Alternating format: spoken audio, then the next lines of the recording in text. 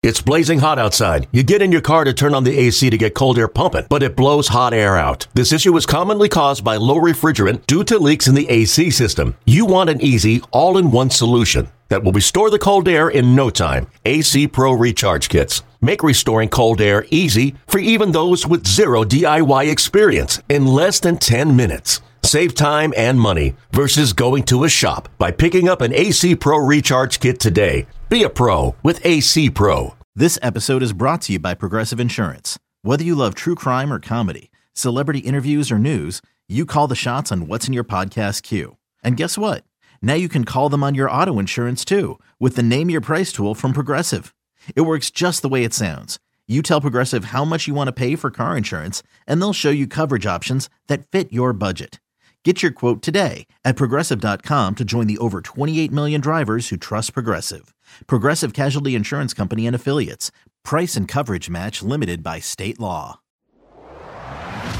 Odyssey Sports presents Big Time Baseball with former Major Leaguer Tony Gwynn Jr. and Odyssey insider Cody Decker.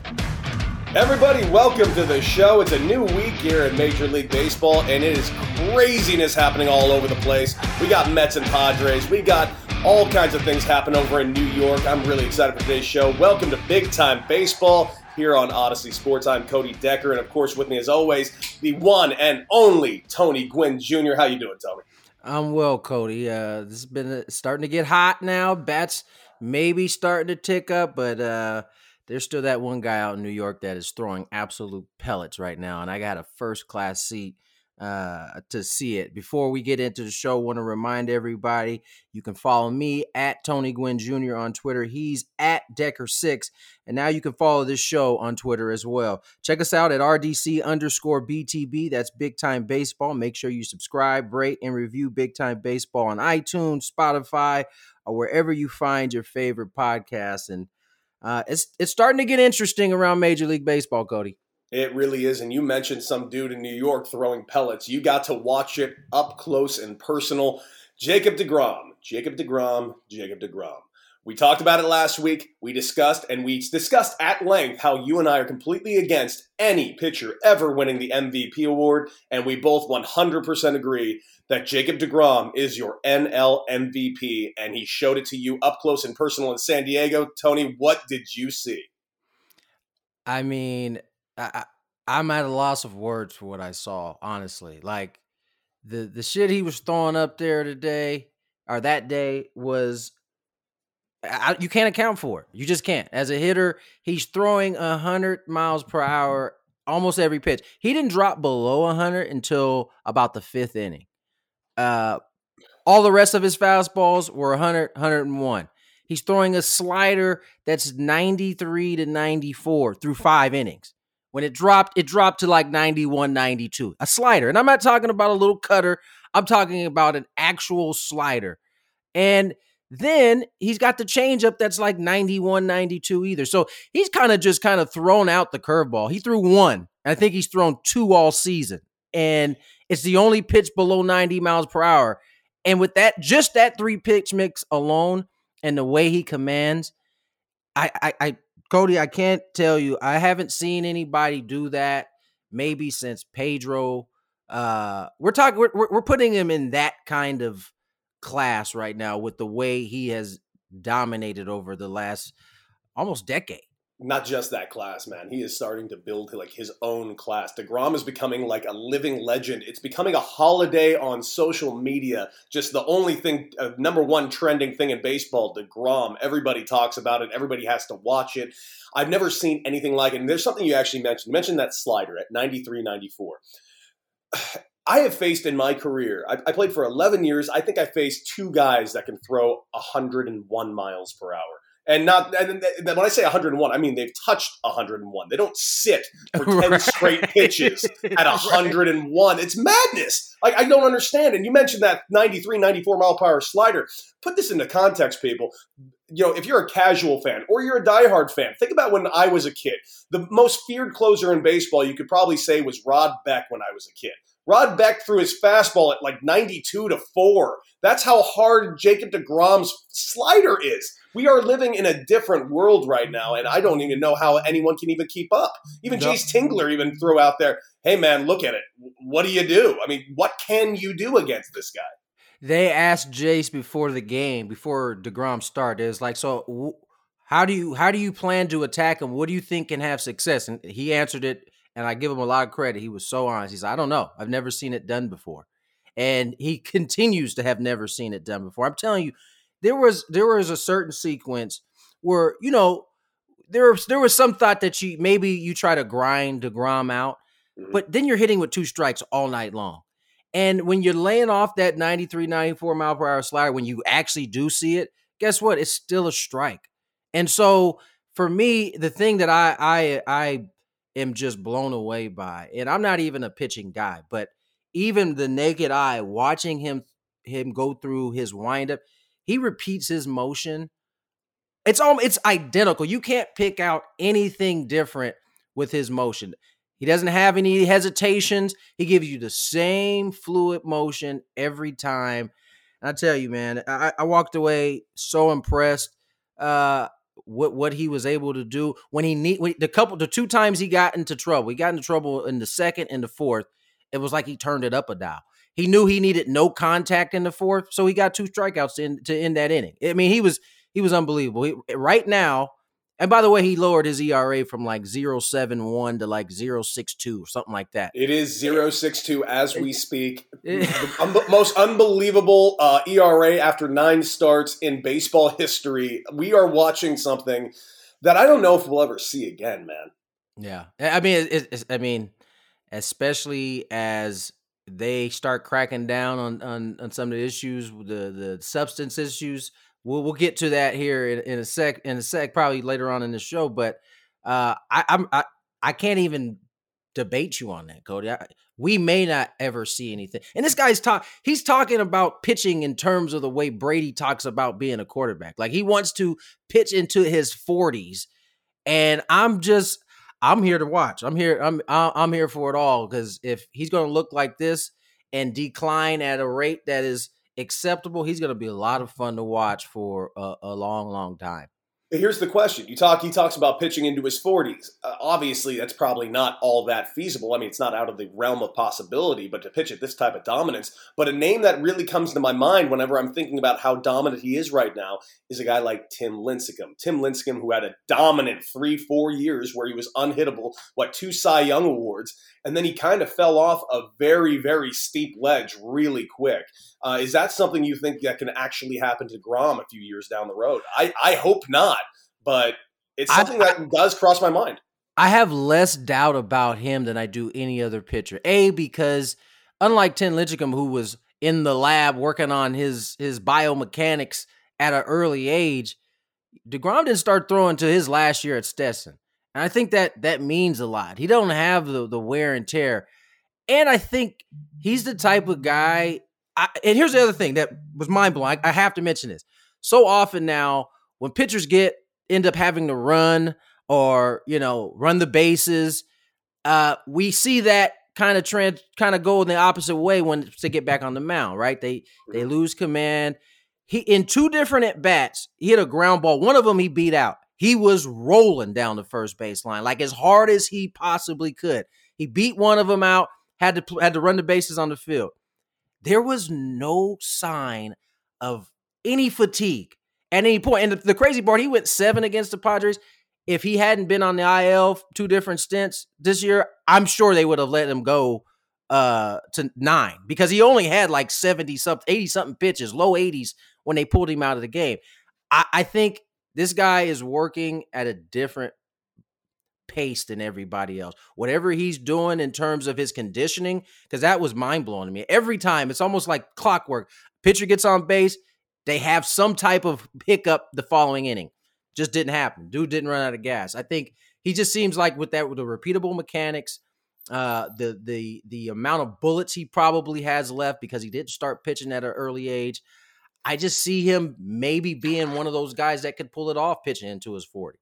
He might be, and I want to see it. I truly, truly want to see it because he is that ridiculous. Like I said, I think we're watching something that we're never going to see again, and I'm a fan of it. But you mentioned the doctoring of the balls, and I know we're probably going to talk about it a little bit more later on in the show, but there was a little video showing DeGrom going to his glove and going to his hand a little bit, and a few of the players, his teammates, immediately on social media decided to quote tweet the actual video. Tomas Nido immediately said, "Trust me, he doesn't use anything." Stroman came out and said another thing. It was like 5 straight players on the thread immediately defending him, and quite frankly, it doesn't even matter if he does or doesn't put something on the ball. You ain't hitting it. Yeah, I look at this the same way.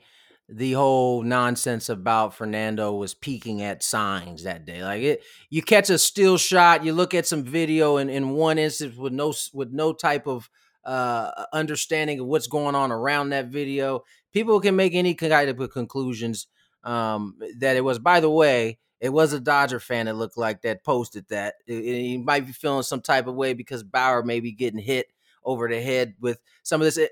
And by the way, even though Bauer is the one that's kind of brought it to everybody's attention, I think that was by design to begin with. But that being said, I'm not buying it. I don't think I watched that game, and I'm always looking for pitchers doing that as a former position player that knows what's going on. I'm always looking for that. I didn't see anything that maybe caught my eye. I checked that video out. It seemed like a whole lot about nothing to me.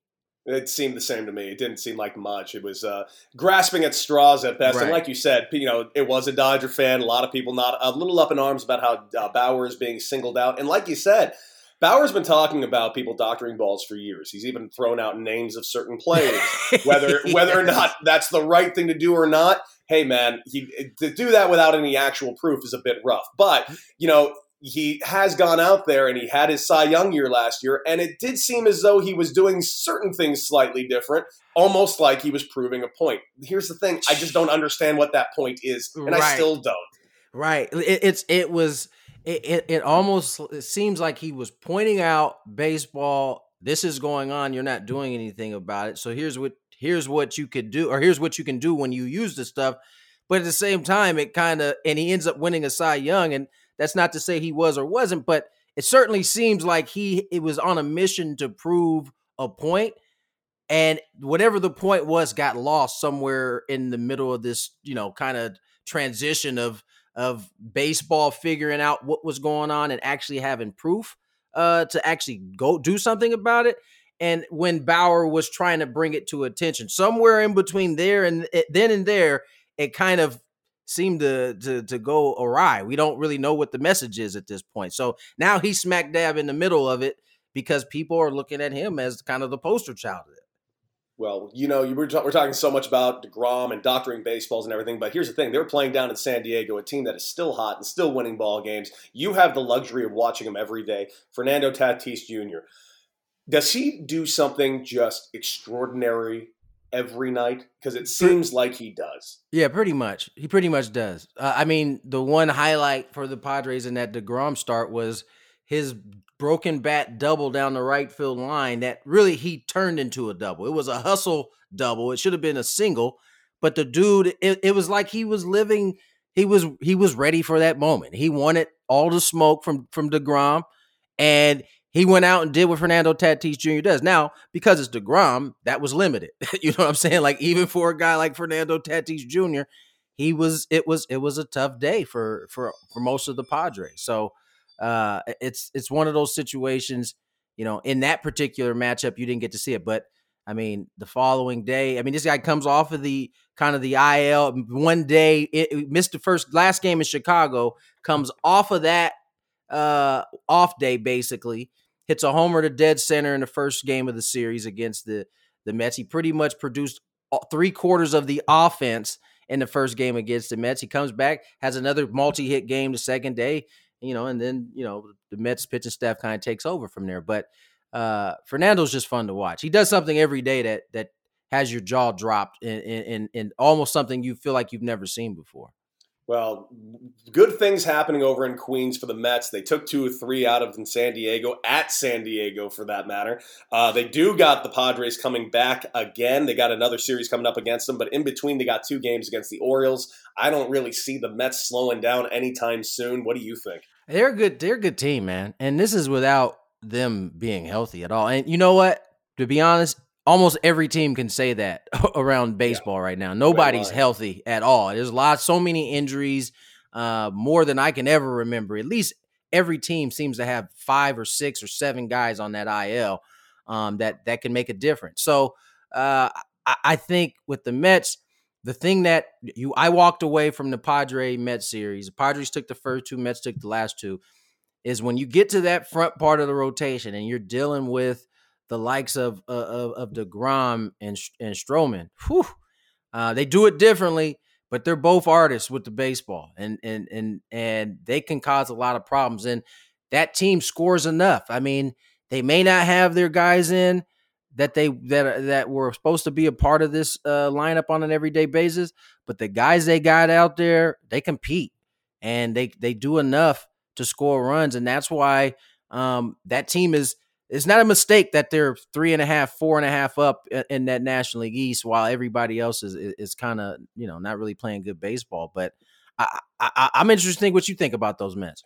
I think they've been hurt, like you said, and yes, you could say that about any team in baseball right now, but the Mets, man, I really dig this team. They're young, they're dynamic, they're fun to watch, and let's remember, these first 2 months of the season, who have been the 2 most anemic players on that team? And that has been Francisco Lindor and McCann. And who have been the 2 hottest players on that team this last week? That is Lindor and McCann. You knew both of them were going to turn it up. Lindor is going to finish this year with very good numbers. It's always going to happen, and everyone was hitting the panic button. Maybe just because he was in Queens now. I don't know. But that's a team that is primed to go, I think, on a serious run, especially with guys coming back. You got Luis Guillorme coming back, who is that type of player, by the way. I know not everybody has seen it the way they've seen it with like Fernando Tatis Jr. And of course, I don't want to sit here and say that Luis Guillorme is Fernando Tatis Jr., but that is a guy that does something quite extraordinary every single day. And it doesn't matter what it is. It could be a bare hand play. It could be just working in a bat in a huge situation. We saw it in spring training. He had himself a 23 worked pitch at bat walk. Like, the guy is a really special ball player, and I'm looking forward to seeing what he's going to bring back to that Mets lineup when he comes back.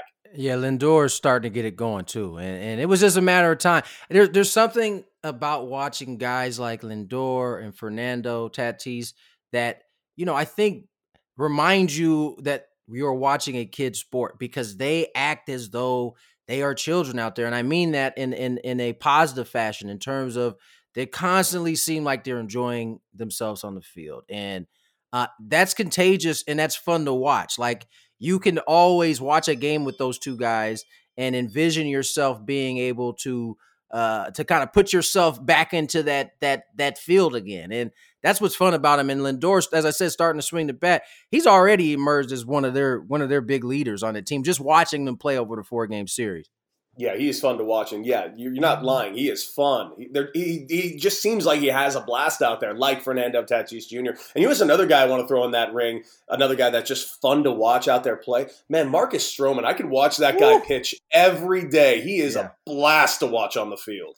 He's small stature, but he pitches with a huge heart and a huge chip. And he gets out there, he gets to hesitating on his wind up and flipping that slider in there. He's got the 2-seam. He'll 4-seam. What was interesting about watching him pitch yesterday was he's kind of got 2 different attacks. And Cody, you can attest to this as a guy who played, right? You got two types of guys, right? Either they work east-west, sinker slider, or you got north-south. You got, maybe a 4-seam fastball and a split. But normally that's how they're working. He can do both. He can go sinker slider. He can go 4-seam split. He can go with the changeup. And he pitches to really all 4 quadrants. He's not as overpowering as maybe he was earlier in his career, but he's still got some life to his fastball. And you like guys who got a little moxie on the mound, and he definitely is one of them. Oh, moxie is a word to use, but yeah, I love everything he brings to the field. I love him on the mound. Not to mention, he's not quite as dominant as he was earlier in his career, but also he's been adding in more, disruptive timing, leg movement. It's just, he's been fun to watch, and watching him grow as a player, and not only that, grow as a person off the field too. Everything he does off the field, I couldn't be a bigger fan of Marcus Stroman if I tried, man. Yeah, no, but he's he's special when it comes. He's the new age athlete, right? He's got other interests aside from being on the field that he finds important, and he's not afraid to speak up on issues often. He's usually at the center of it, which I respect the hell out of. Yeah, same. But we're talking a lot about that team in New York. Let's talk about the other team in New York, and it is not quite as positive. They just got swept at home by the Boston Red Sox for the first time in a decade. What can you possibly say about the dumpster fire that is taking place in the Bronx? I don't know what to do. It feels like Aaron Boone has been asleep for weeks. I feel like the team is not throwing well. People are hurt. They're not putting the bat on the ball nearly what they should be doing. This is a dynamic offense, but like you can look at that lineup up and down. It is either you're striking out, you're homering. They picked up Odor. It was just more of the same. Yeah. I don't like what this team in the Bronx is doing at all, and I don't think anyone in the Bronx feels any differently than I do. Well, I mean, there's good news and bad news. The good news is you're getting ready to face the Twins, and they don't look that much better. The bad news about this is this has kind of been going on for a little bit. They got off to a bad start, and they got hot, and now they're kind of with some. And now they got some guys hurt too. As you said, everybody can say that, but they got some of their guys back. And they have seemingly, and listen, it could just be that they ran into a buzzsaw in Boston, right? Because they did take 2 of 3 from Tampa, who is a very good team there. They split their series with Tampa. It was a 4-game set, but they played well in that series, and so I don't want to completely shut the door on the Yankees at this point. We're only in June, but there's certainly a lot of things to be worried about it. And number one, I think aside from the health is the pitching. They just, as you mentioned, Garrett Cole's last outing wasn't that great. And he's got to be, he's got to be the ace for that squad. He's got to be able to stop bleeding in, especially as they're trying to figure out who they are offensively, right? I think they were a team that hit the long ball, but they have their share of punch outs. Now it seems like they're not hitting the long ball and they have more strikeouts. And I think that's a problem for them. Yeah, and this is a team that has some of the biggest power hitters of the last decade, and they're just not putting it together. Guys are not getting on base. DJ LeMahieu is one of the best, pure hitters in the game, and even he's struggling, not playing his normal game. It's just not. This is not the Yankees that you were expecting to see. We were expecting to see this team absolutely dominate this division. We were expecting nothing out of the Red Sox at all, and the Red Sox right at the top of this division, only 1 game behind the Rays, who last week in our power rankings we agreed are the best team in baseball right now.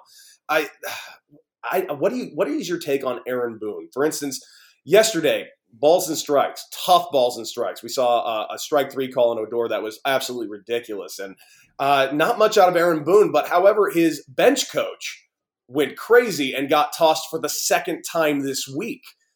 What's it going to take to get these guys up, get them motivated? Something we've seen a lot of fire out of Aaron Boone over the years.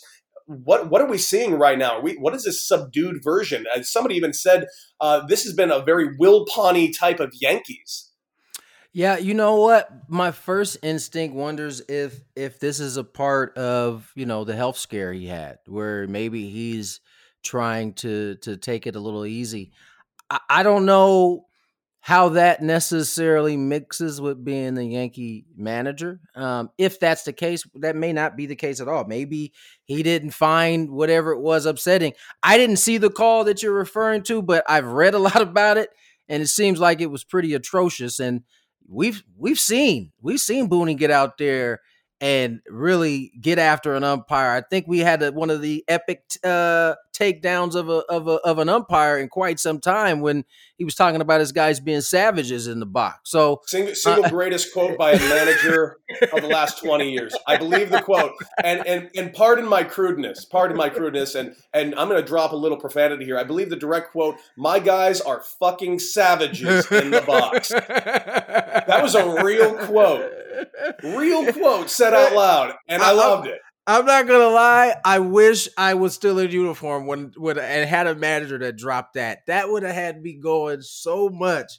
But that's my point. Is that is what we've seen from him before. So to see this subdued Aaron Boone, it does raise your antennas a little bit, especially when they haven't been as consistent of a team that I think everybody expected coming into the season. Well, we're looking at this team right now. They're only 2 games over 500, but they're only 6.5 back. Like you said, it's June. They can go on a massive tear and run. But what changes does this team need to make going forward? I immediately, first thing I look at, obviously, pitching. This team's pitching is just not there. Garrett Cole can only throw once a week, and like you said, he got hit around the other day. And Garrett Cole, unfortunately, he's in a position that he cannot get hit around at all, especially with the way this team is playing. Yeah, no, you're absolutely right. I think it's pretty obvious. It starts at the pitching, right? I think they took some flyers on some guys going into this season. Taillon was one of them. Still don't know what they're going to get from him.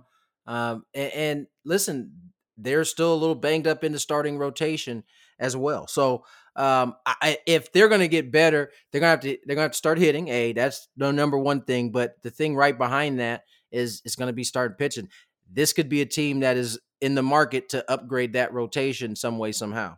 There is a name that keeps popping up in my head, and there's one name that I think everyone is going to be after and throwing prospects at, the Washington Nationals, Max Scherzer. What jersey is he going to be wearing this second half of the season? I would not be shocked if it was a New York Yankee jersey. Listen, it's hard to say because I wouldn't be surprised if it's a Yankee jersey either. I think you can never be surprised if it's a Yankee or a Dodger jersey, right? Because they tend to be in the mix for these type of players come this time of year. But there is an element of me that isn't sure Washington yet recognizes what's in front of them. Really? I say that because their GM is pretty. Rizzo's one of those type of guys that it's going to be tough to get. By the time the end of July rolls through, they're going to have to be way out of it for him to concede. We've seen this kind of play out beforehand with the Nationals, and so I just think he's one of those type of guys that, you know, it's going to take them being way out of the race for them to concede. And I'm not sure, based on how everybody's playing in the National League East, that they're going to be way out of the race by that time. You know, you're not wrong. The National League East is a division where everyone is under 500 with the exception of the Mets. And yeah, the Nats are in last place, but it is not out of the realm of possibility that they can make a run as well. We saw what happened 2 years ago, but you know, that was purely different lightning team in a bottle. Yeah, and a different team. We've never really seen such a comeback like that. I can't imagine it happening again, especially looking at the team they're rolling out there right now.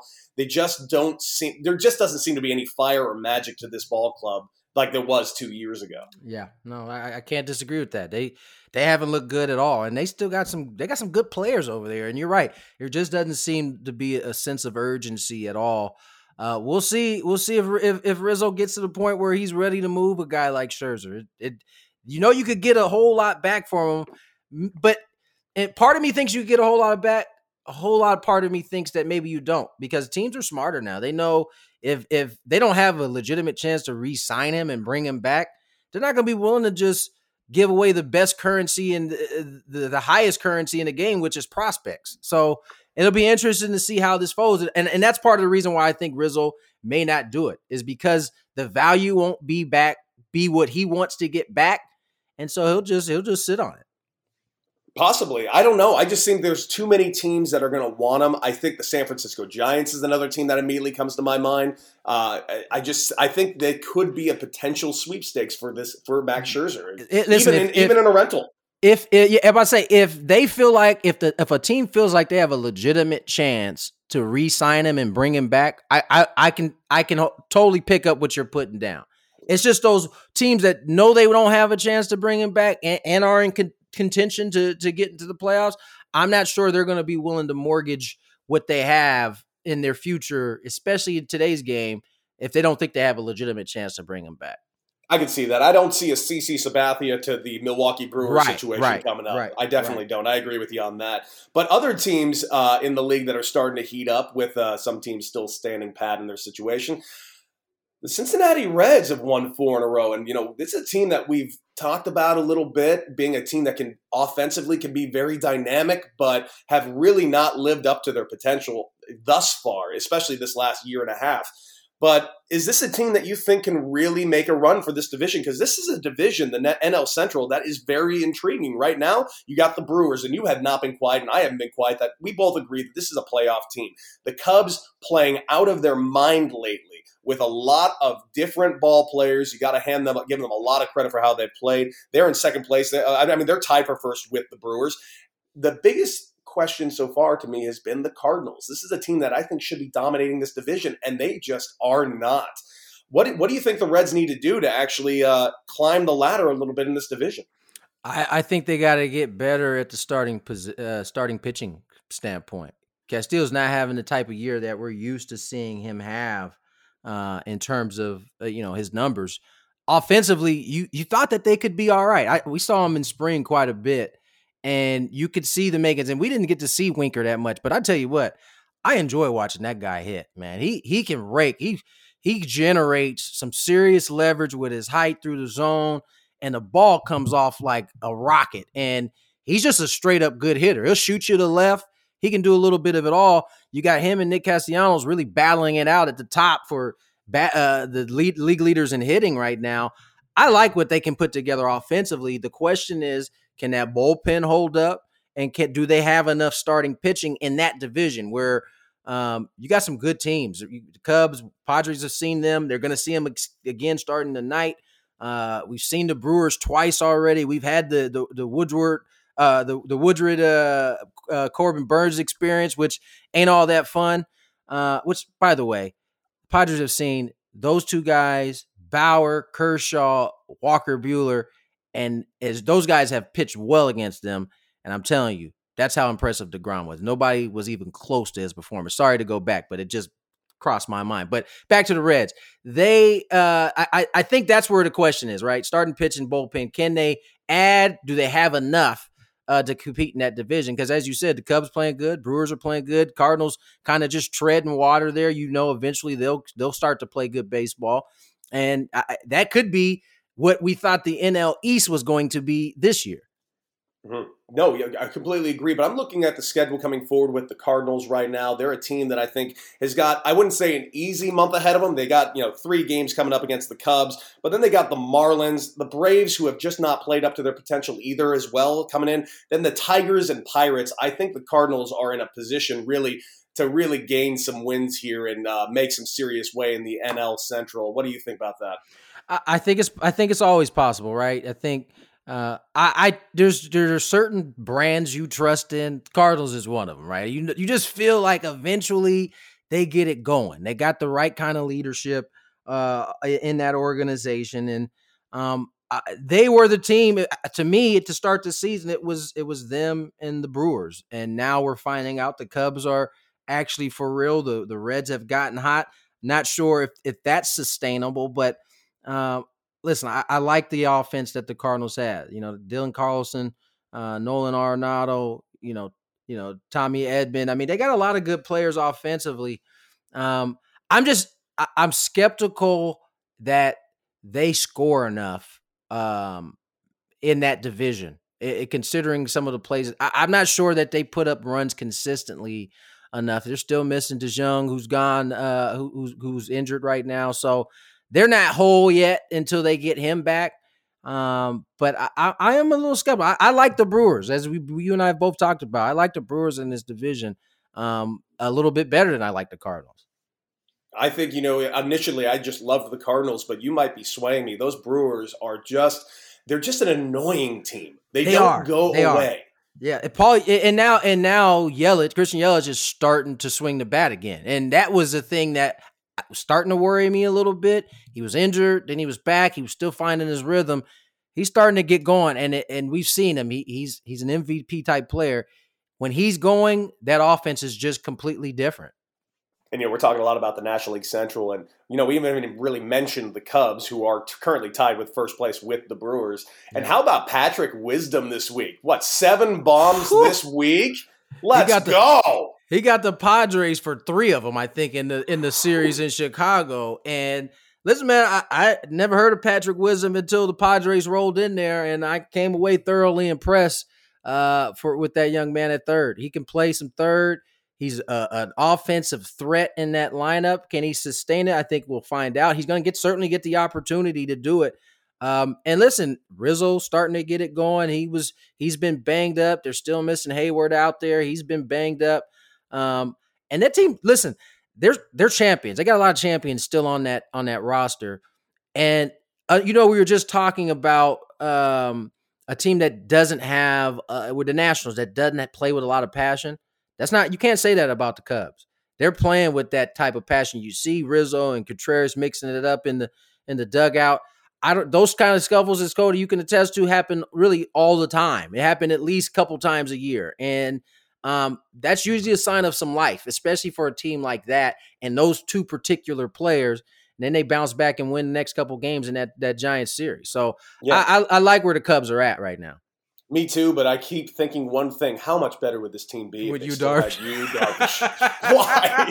Why isn't he there? What did they do? It's hilarious that you brought that up. Me and my partner Jesse Agler were talking about that on the show, on the game during the game the other day. It was like, well, certainly appreciate the Cubs handing them over this way because they would be really tough to deal with if they had you still. And I think they thought they were punting on the season. And they would it would just be an easy kind of, separation between them and their free agents to be. But the free agents to be are making it difficult because they're out there playing some good ball. And now all of a sudden this team is sitting atop first.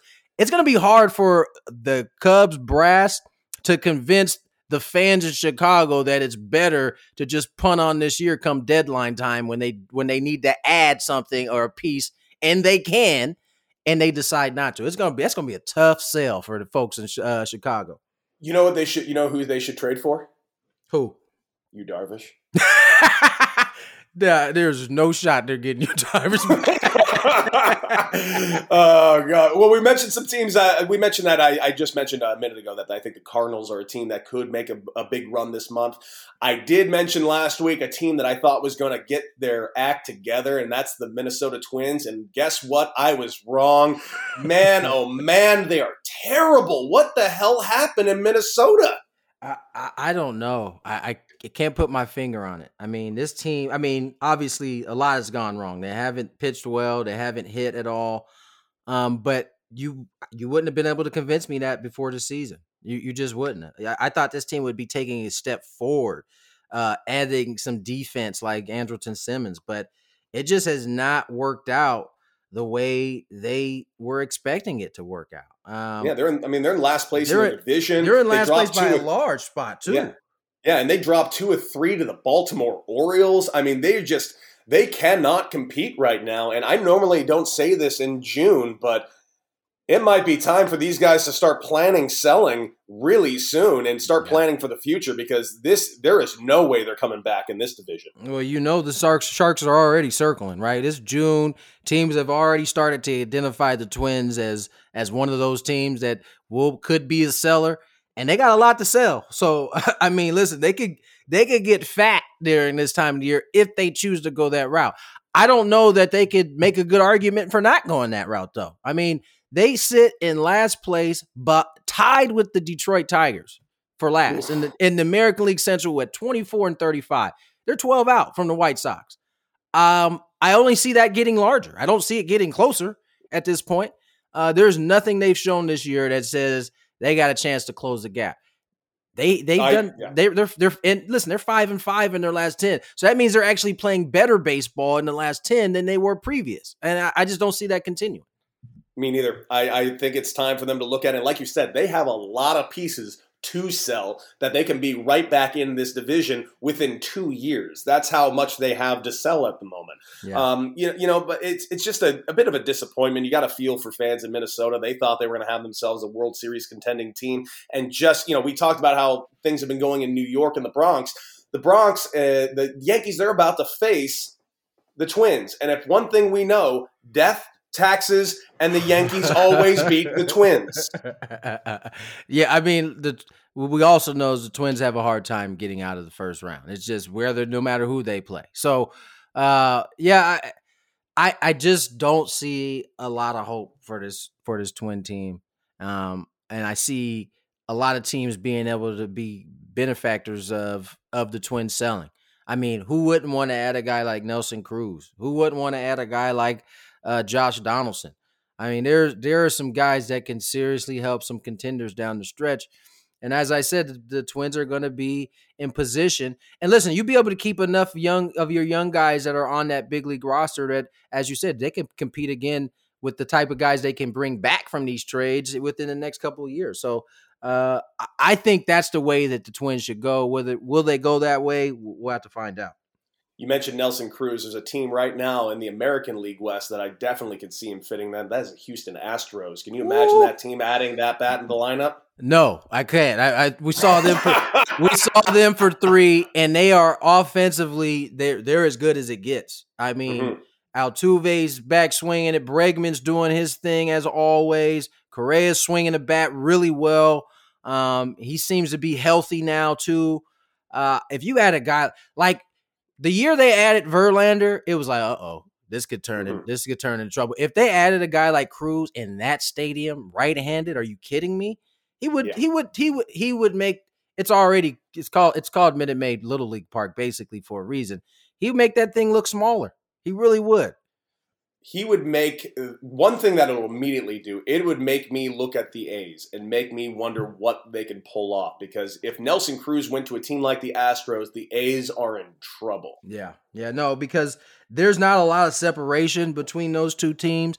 And I tell you what, the Astros got some really good young pitching. And they've been banged up as well. And yet they've been able to stay right there. They're 1 out of first place right behind Oakland. Nelson Cruz is worth that one game. He's worth more than that one game. So I don't know what Oakland could do. We know they're not really the type of team that's going to go out and spend during that time of year, but they would have to do something. I don't know what it is, but they'd have to do something for sure. Well, I got a question for you. We talked about the Twins. We think we both agree that the Twins, we expected them to be winning. Terrible year. Most likely going to be the first sellers in baseball. What team has completely shocked you this year? Because not just the Twins, there's another team that has just shocked me, but in the complete different direction, and that is the Boston Red Sox. I did not expect anything out of Boston this year. I expected them to be towards the cellar of the division. Look what we have in Boston. It has just been a blast to watch. Can this team sustain this? I don't know. I still think the jury's out, but I tell you what, I love Bogarts, man. I've always been a fan of his. He is just he just kind of does his thing. Like, he is exceptional hitter. He can field.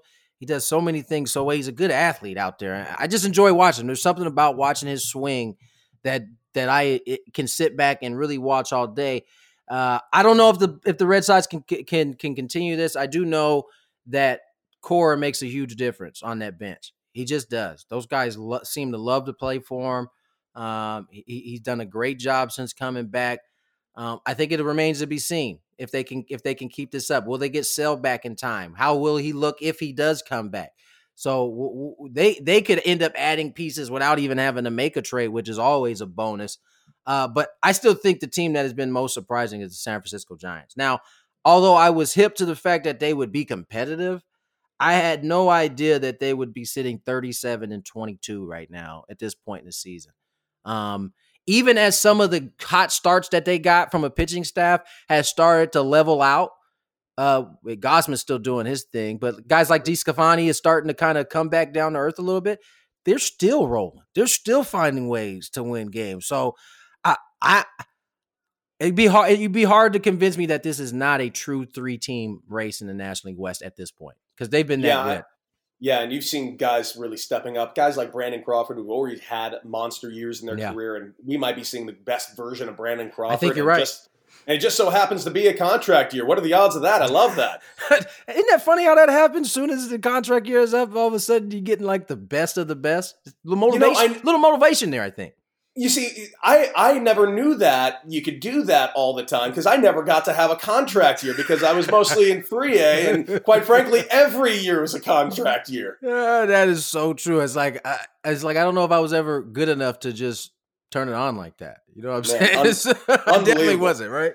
Yeah, and this, I mean, I also think you got to give a little bit of credit to Gabe Kapler. He's done a hell of a job over there in San Francisco. It's been they're a fun team to watch. And like you said, yeah, it's the West Coast baseball this year is the best baseball. We got the Giants, Dodgers, and Padres, and it's only going to get better. I totally agree. I think Gabe has done a terrific job. I think he's gotten those guys to buy in because they don't play like a regular style of baseball that we see. They're hyper aggressive when it comes to if you make a pitch and change in the third or fourth and they had lefties matching up against your righty and you bring a lefty in, they will take out everybody they can and bring in a righty and line their line and get their lineup the matchups they want. And Gabe is very aggressive with it, and it works. And as long as they continue to get the bullpen that they have all season, and those starters continue to pitch at the level. And listen, as I said, some of them have started to come back to earth, but they are still winning games. So they're pitching well enough. They're hitting enough. Some of those old dogs, if you will, have started to come back and play some of their best baseball. And so, I like I said, I think the Giants are for real. I agree with you, and I can't wait to see where this goes, especially when we get towards the trade deadline. Like you mentioned, the Dodgers are a team you know is always going to be in that trade deadline, looking for new arms, maybe another bat. You never know what the Padres are going to do with A.J. Preller at the helm. He might just bring in a whole new team. He might just add the Detroit Tigers somehow.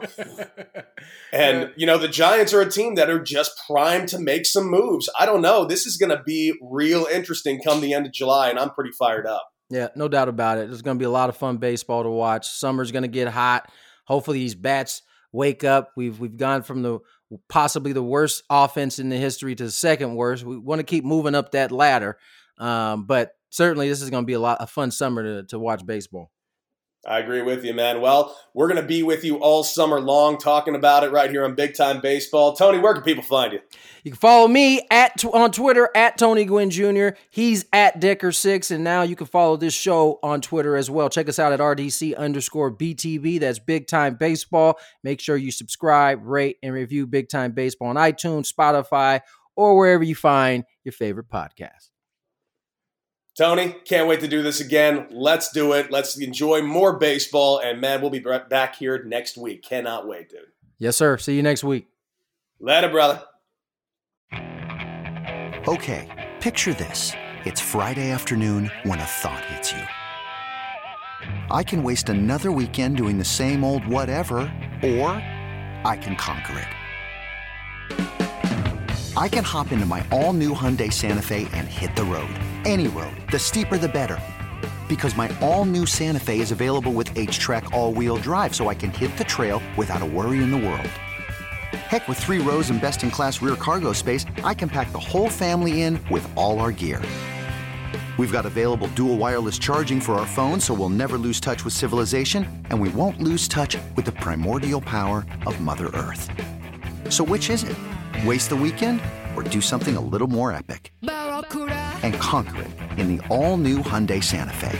Visit HyundaiUSA.com or call 562-314-4603 for more details. Hyundai, there's joy in every journey.